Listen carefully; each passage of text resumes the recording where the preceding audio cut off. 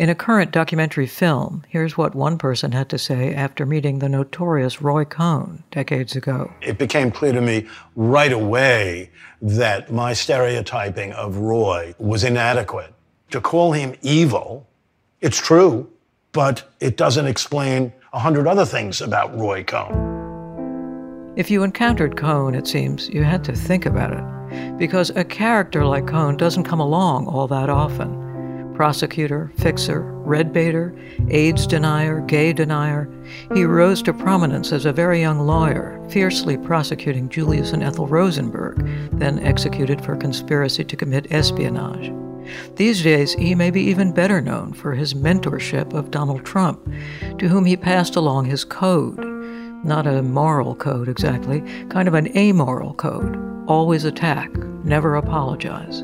Cohn knew how to destroy lives without blinking. Capturing Roy Cohn on stage, screen, in books, and the nature and the impact of his evil has become a fascination since his death from AIDS, followed by a secret funeral in 1986, and even before that. Mr. Cohn, what is the exact number of communists or subversives that are loose today in these defense plans? He can be seen mostly in the background during the Army McCarthy hearings in the early 50s, revealed by director Emile D'Antonio, without talking heads, without any commentary, in the film Point of Order from 1964.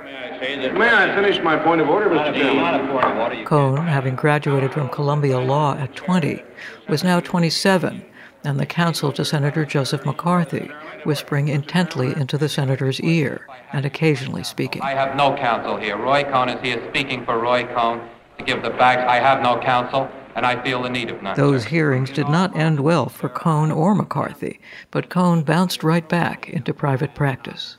Roy Cohn's contempt for people, his contempt for the law, was so evident on his face that you knew you were in the presence of evil. He's the subject of a more recent documentary. He was like a caged animal. If you opened the door, he would come out and get you. With plenty of Cohn stories told with nothing but commentary, the film Where's My Roy Cohn is Matt Turnauer's kind of primer on Cohn's history of maneuvers and string pulling. When you look at Cohn's life, you're shining a light on demagoguery, hypocrisy, and the darkest parts of the American psyche. That's part of the film's trailer, which represents it well. A different style again from the current film Bully, Coward, Victim, a documentary by Ivy Maripol.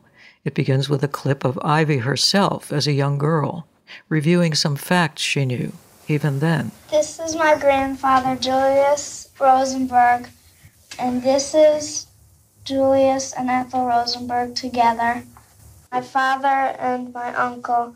So, yes, the filmmaker is the granddaughter of the Rosenbergs. When they were electrocuted. Their trial and execution having made Cohn's name decades before. Her look at Cohn and his career is deeply colored by family history. They were accused of stealing the atom bomb secret. People started thinking But over the last several decades, the presence that was Cohn has also been the subject of creative reimaginings. Cohn-inspired characters played by actors tearing through their lines. If anybody over there knows who the Reds and the Pinkos are, it'd be you. Citizen Cohn, a Frank Pearson television film suggested by Nicholas von Hoffman's 1988 book, stars James Woods. If I ever thought that my father was disloyal to this country that we both love, I'd his name on the list myself. I'd be the first one to put him in a witness chair and tear him to pieces. In vignettes of Cohn's saga from superstardom to disbarment and beyond. And most famously in Tony Kushner's Angels in America, our Roy becomes a character of some complexity. The role was originated on stage by the late Ron Liebman, whom I interviewed at the time, about the whole idea of playing Cohn, who was, in addition to everything else, gay and homophobic, Jewish and anti-Semitic. How does an actor take that on? I didn't want to at first because I despised him politically.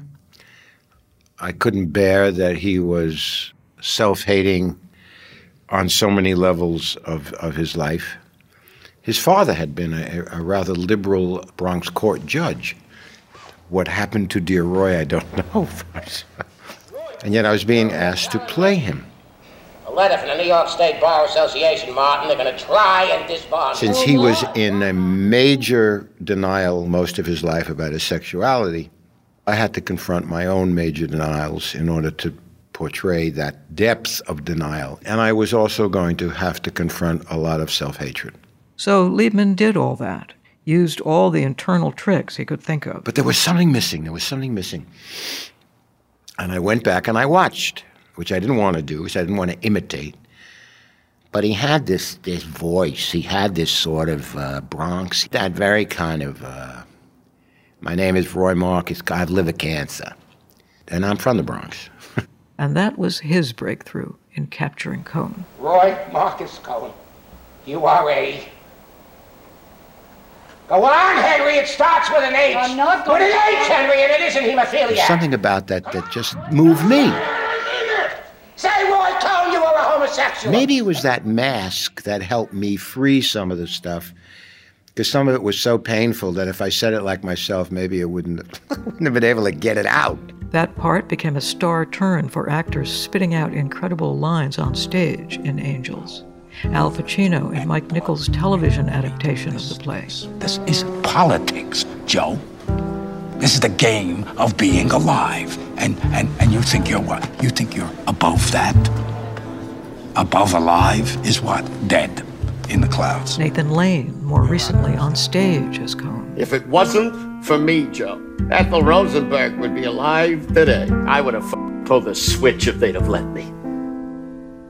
We dig into this history, both real and sometimes embellished, maybe because we're a little lost.